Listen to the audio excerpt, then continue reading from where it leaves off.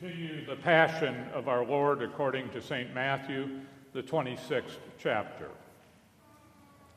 Then those who had seized Jesus led him to Caiaphas, the high priest, where the scribes and the elders had gathered.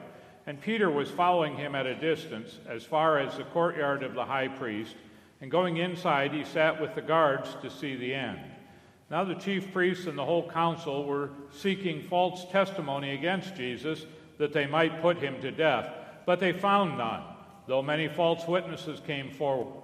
At last 2 came forward and said, "This man said, I am able to destroy the temple of God and to rebuild it in 3 days." And the high priest stood up and said, "Have you no answer to make?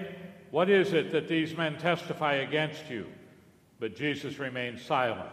And the high priest said to him, "I adjure you by the living God, tell us if you are the Christ, the Son of God."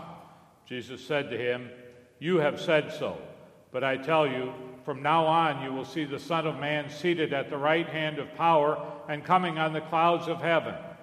Then the high priest tore his robes and said, "He has uttered blasphemy. What further witnesses do we need? You have now heard his blasphemy. What is your judgment?" They answered, "He deserves death." Then they spit in his face and struck him, and some slapped him, saying, "Prophesy to us, you Christ. Who is that struck you?" Now Peter was sitting outside in the courtyard, and a servant girl came up to him and said, "You also were with Jesus the Galilean." But he denied it before them all, saying, "I do not know what you mean." And when he went out to the entrance, another servant girl saw him, and she said to the bystanders, "This man was with Jesus of Nazareth." And again he denied it with an oath, "I do not know the man." After a little while, the bystanders came up and said to Peter, "Certainly you too are one of them, for your accent betrays you."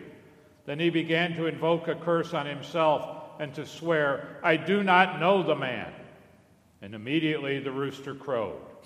And Peter remembered the saying of Jesus, "Before the rooster crows, you will deny me 3 times." And he went out and wept bitterly.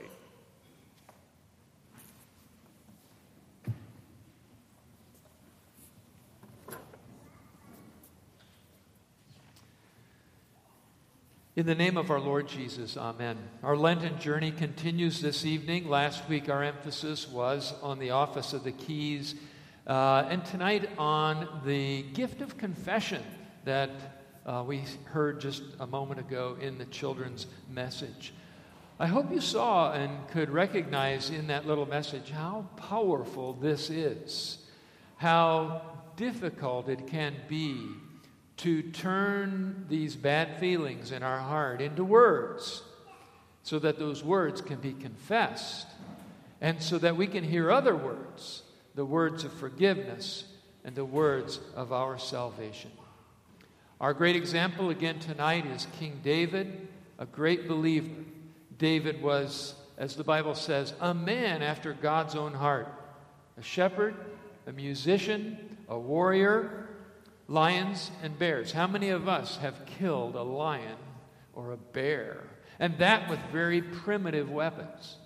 Or, as we know well, David killing the giant Goliath, over 9 feet tall, a man who was well trained in the matters of warfare and yet taken down by a boy with his sling.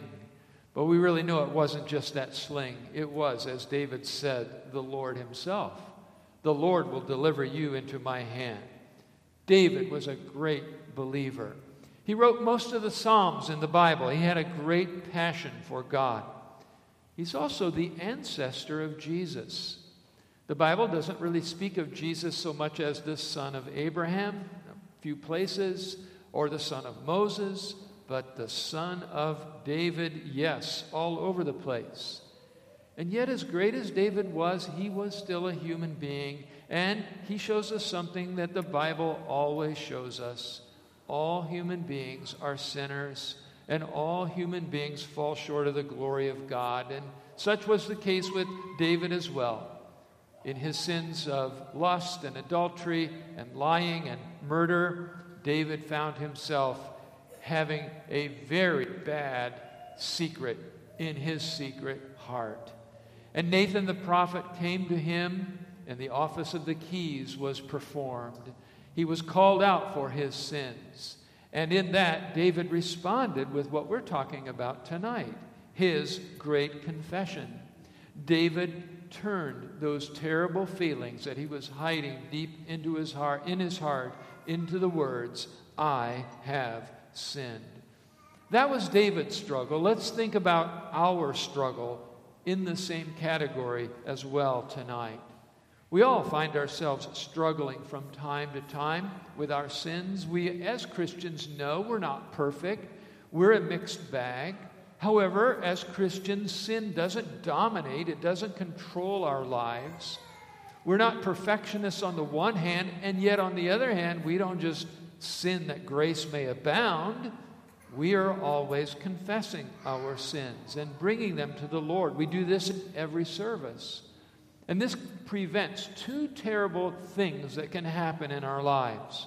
One is that we can overlook our sins, or think that God overlooks our sins, or that they're not that important, or that we can manage them by comparing ourselves to others or covering them up with our good works or our busyness in life, or thinking we can compensate for them. Those things become like prison walls, and those secrets in our heart just stay there, and they never are brought out in the form of the confession of our sins. On the other hand, sometimes people struggle with the opposite problem. Sometimes they obsess over their sins. Sometimes they don't think God can forgive them of their sins. Both are bad places for anyone to be, and God doesn't want us to be in those categories at all. God wants us to be able to say this beautiful Psalm 51 at any time. "Against you, you only have I sinned," David said to God. That's a great confession of his sins and an acknowledgement of that turmoil that had been going on in his heart. But David also showed his faith and trust in God's forgiveness as he cried numerous times for the Lord to cleanse him, to show mercy upon him, to take away his sins. When we find ourselves between those two categories of not really caring about our sins or caring too much about our sins, we need to pray and ask God to put us in the right place of confession, the right place of absolution. One of my favorite prayers in the Bible is the prayer of the prophet Jeremiah, where Jeremiah says, "Turn," which is the Hebrew word for repent, "turn thou me, and I shall be turned." That is to say, Lord, give me a healthy understanding of my own heart. Paul says we should examine ourselves. We need to take that look inside of our hearts and make sure that there aren't things in there that need to be confessed. And Jeremiah's prayer is a good one, that God would turn that heart open, it would bring forth confession, and that we would receive forgiveness. Job also said a prayer similar to this one. "Make me," Job said, "know my transgressions." Just as some people don't care about their sins and other people care too much about our sins, we might also point out one third bad category that sometimes people find themselves in, like Job did, where his friends were accusing him of doing something terribly wrong, something that he needed to confess, but he hadn't done anything like that. And so he went through a terrible struggle as well. Sometimes we have that problem. Either way, these wonderful prayers are helpful for us. The hymn that we just sang is another example of that kind of prayer, asking God to give us a healthy heart that is ready and willing to confess our sins and to bring them to God's grace for forgiveness and for salvation. This is God's real repentance and forgiveness that releases us, raises us, enables us to live with happiness and joy and faith in Christ our Lord. In his name, amen.